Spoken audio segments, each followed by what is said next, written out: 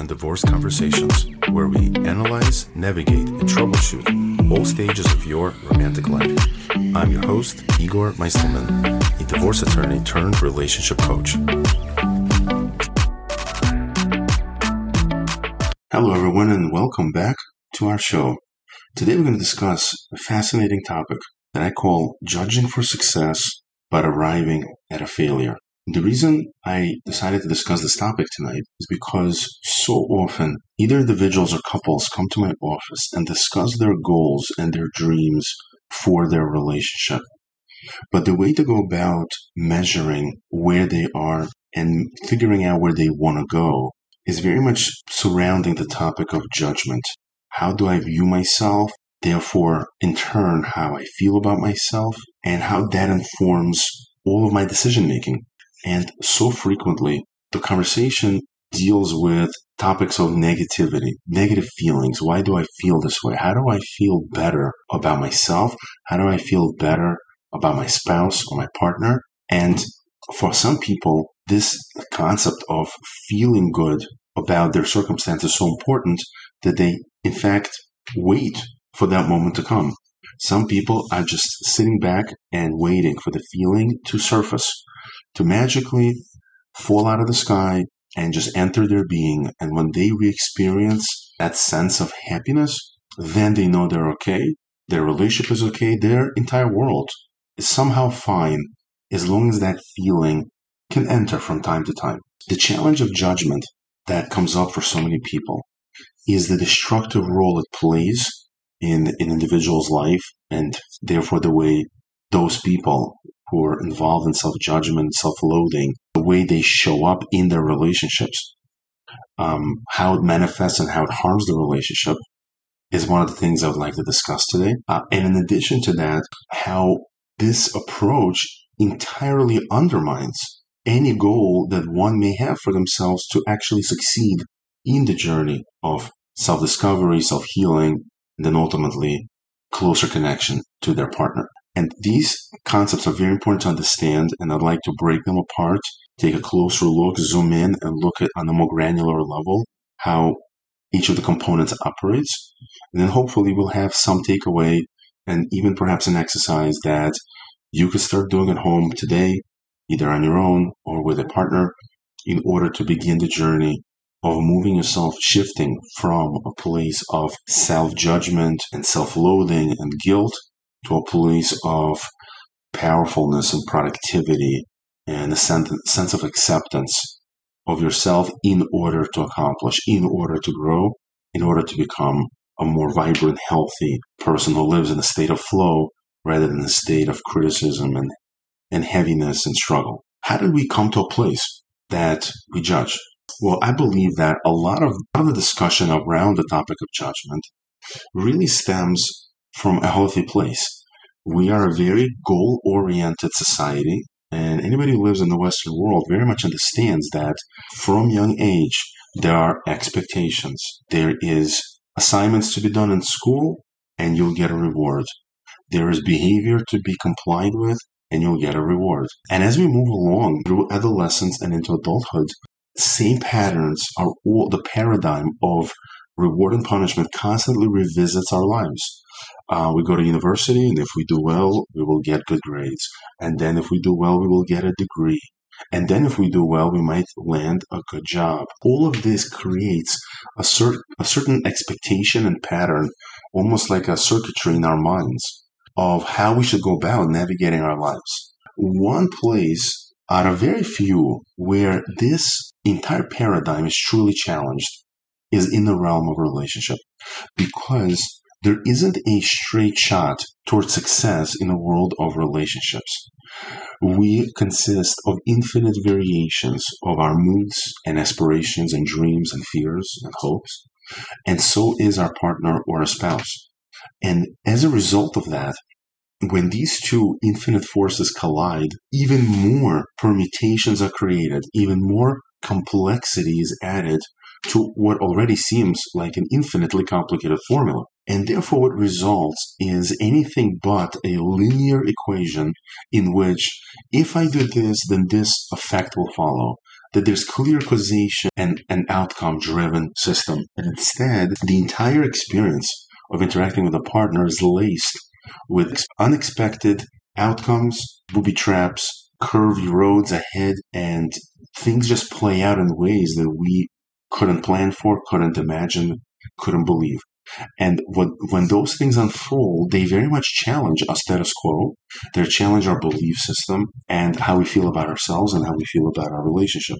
The reason I felt it was important to share this background before we dive into the concept of judgment, particularly around the self, is I just wanted everybody to keep in mind as we further explore and analyze how judgment, self-judgment operates in our lives, why the backdrop of romantic relationship particularly is a place where it could, so to speak, detonate in a more intense, bigger way than it will even perhaps around friends. See, the nature of judgment, right? What is judgment? Let's explore it for a minute.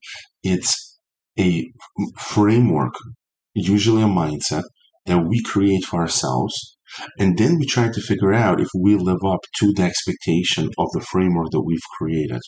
So I may set certain goals for myself, and then I measure my success based on whether I've achieved those goals. And if I'm not hitting certain markers and certain points that I would like to see myself hit, I then judge myself. And the result of that judgment is often negative feeling. It may be guilt, it may be remorse, it may be frustration, it may be anger that I'm not accomplishing what I set out to accomplish in this framework that I've created.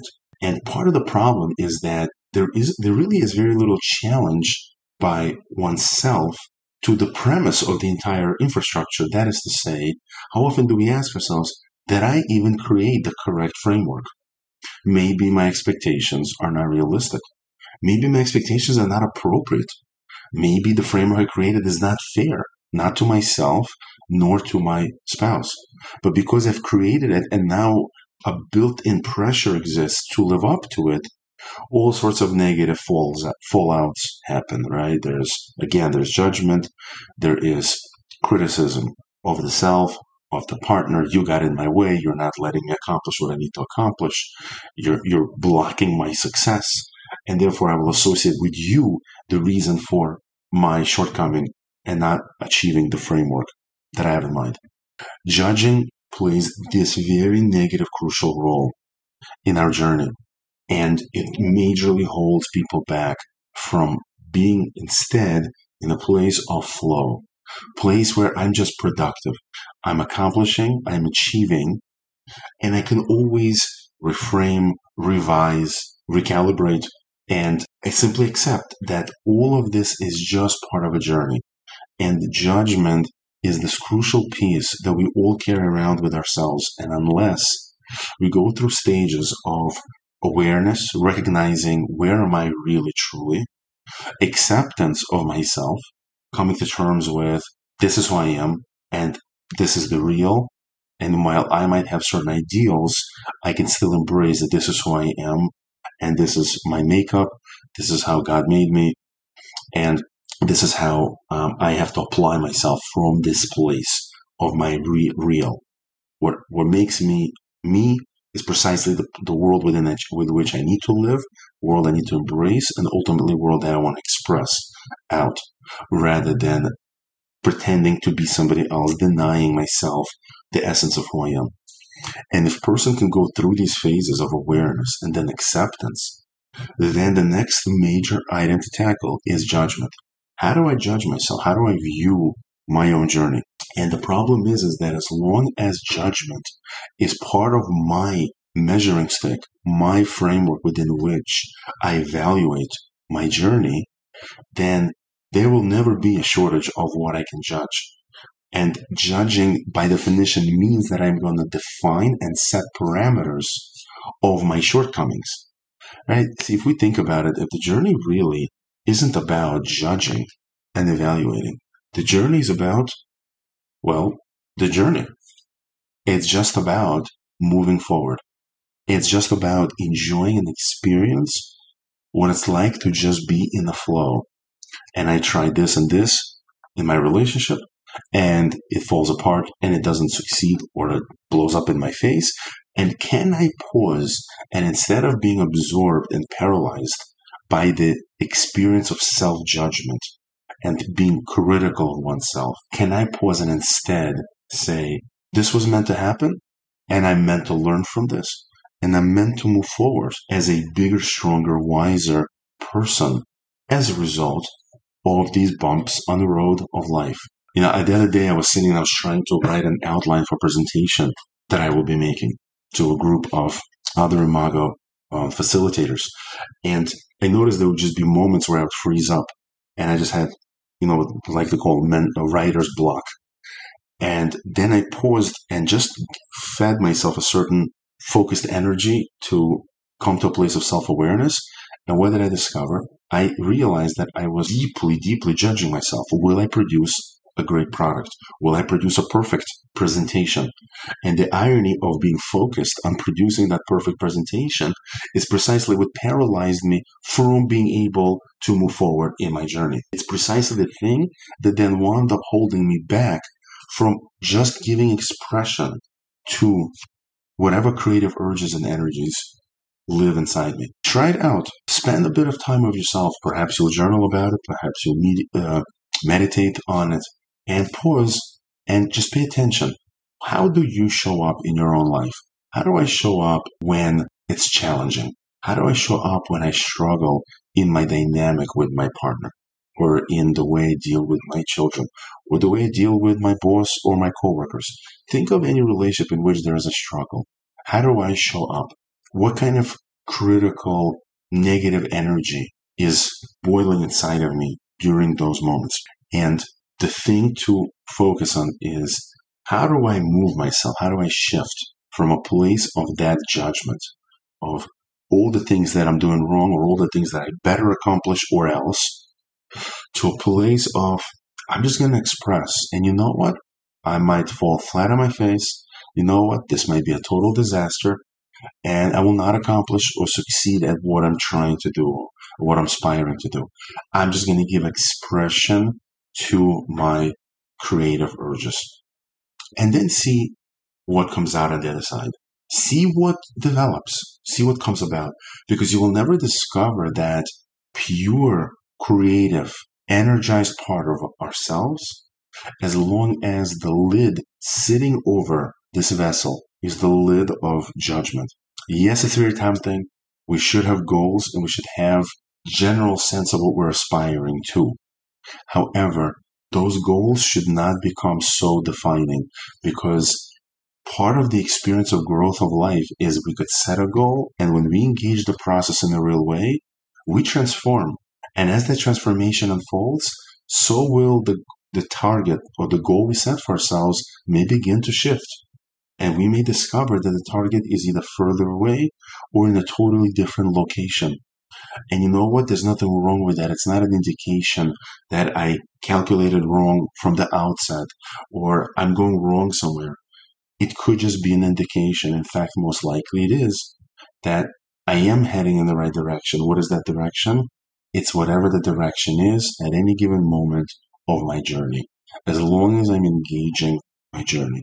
And therefore, one of the exercises I love doing, and I strongly encourage you to try at home, especially with a significant other, is the safety dialogue. Safety dialogue, as the terms imply, means we will have a conversation just around the topic of, what do I need from you in order to feel safe or more safe in our relationship? Now, please don't think that this means I'm dealing with couples who are going through domestic violence and police is involved in orders of protection. Not at all. The reality is that normal, healthy couples very often do not discuss what might seem to others as basic, rudimentary topics. And the reason they don't discuss them is there isn't real safety between them in certain arenas of their lives. So try the following dialogue at home. You could sit down together, face each other. As always, you know my rule, put away the phones, and put away doesn't just mean put on the side, facing up, and keep glancing at it. I'm talking about airplane mode, or ideally totally shut off so you could become present. And while you're present, Make eye contact. And while you're looking at each other, pose a question as follows, for instance. One thing that you can do for me that would help me feel safe is, and then share with your partner or spouse what is it that they could do that would help you feel safe. And after you share, ask them to mirror it back to you. Ask them to say it back to make sure they really got what you need. And then you can follow up perhaps with something as follows. What I also want you to know is that if you did that for me, or if you showed up for me in that way that I just asked you, what it would do for me is, and you explain, it would help you be more settled and open to discuss something vulnerable. It would help you open up faster.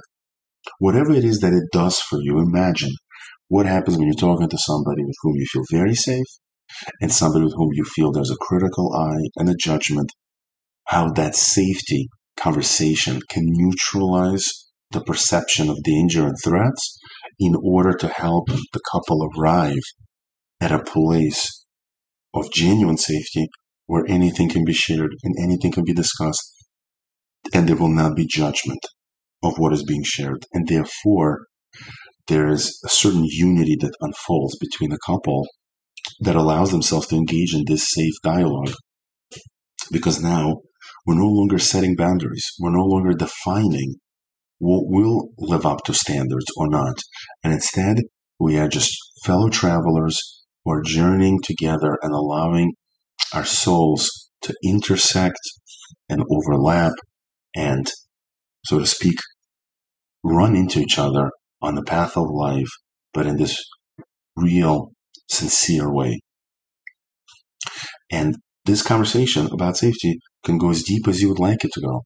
You can share what it would be like if you imagined that safety existed, how you imagine you would be available to your partner if they gave you the safety, how you imagine you would be able to show up for them if they gave you the safety, and then switch roles and let the other person share what either they need or how you can help them to show up the way that you need them. Try this conversation. There's nothing like it, because just the experience of settling into that space and moving away from the self-judgment and self-loathing that we all go through every day because of the way the world has wired us and has challenged us to only live in a place of expectations and in a place of standards, that if you don't, these imaginary standards set in one stroke for everybody the same, no matter what challenges people face and how different everybody is, these universal standards that have been created take away so much from the individual journey, and instead of allowing for true movement forward from a place of flow and openness and exploration and a journey, instead we show up from a place of struggle because we're already coming in with a sense of judgment and critique and unmet expectations. Try it out and see if you can reverse this trend of where we want judging for success and yet arriving at failure, how that story could be rewritten so that instead we arrive at success by throwing judgment away and showing up for each other from a place of openness, flow, and acceptance. Thank you for joining us today. For questions, comments, topics you'd like to hear more about, or to try our 24-week relationship challenge, email us at relationshipreimagined@gmail.com.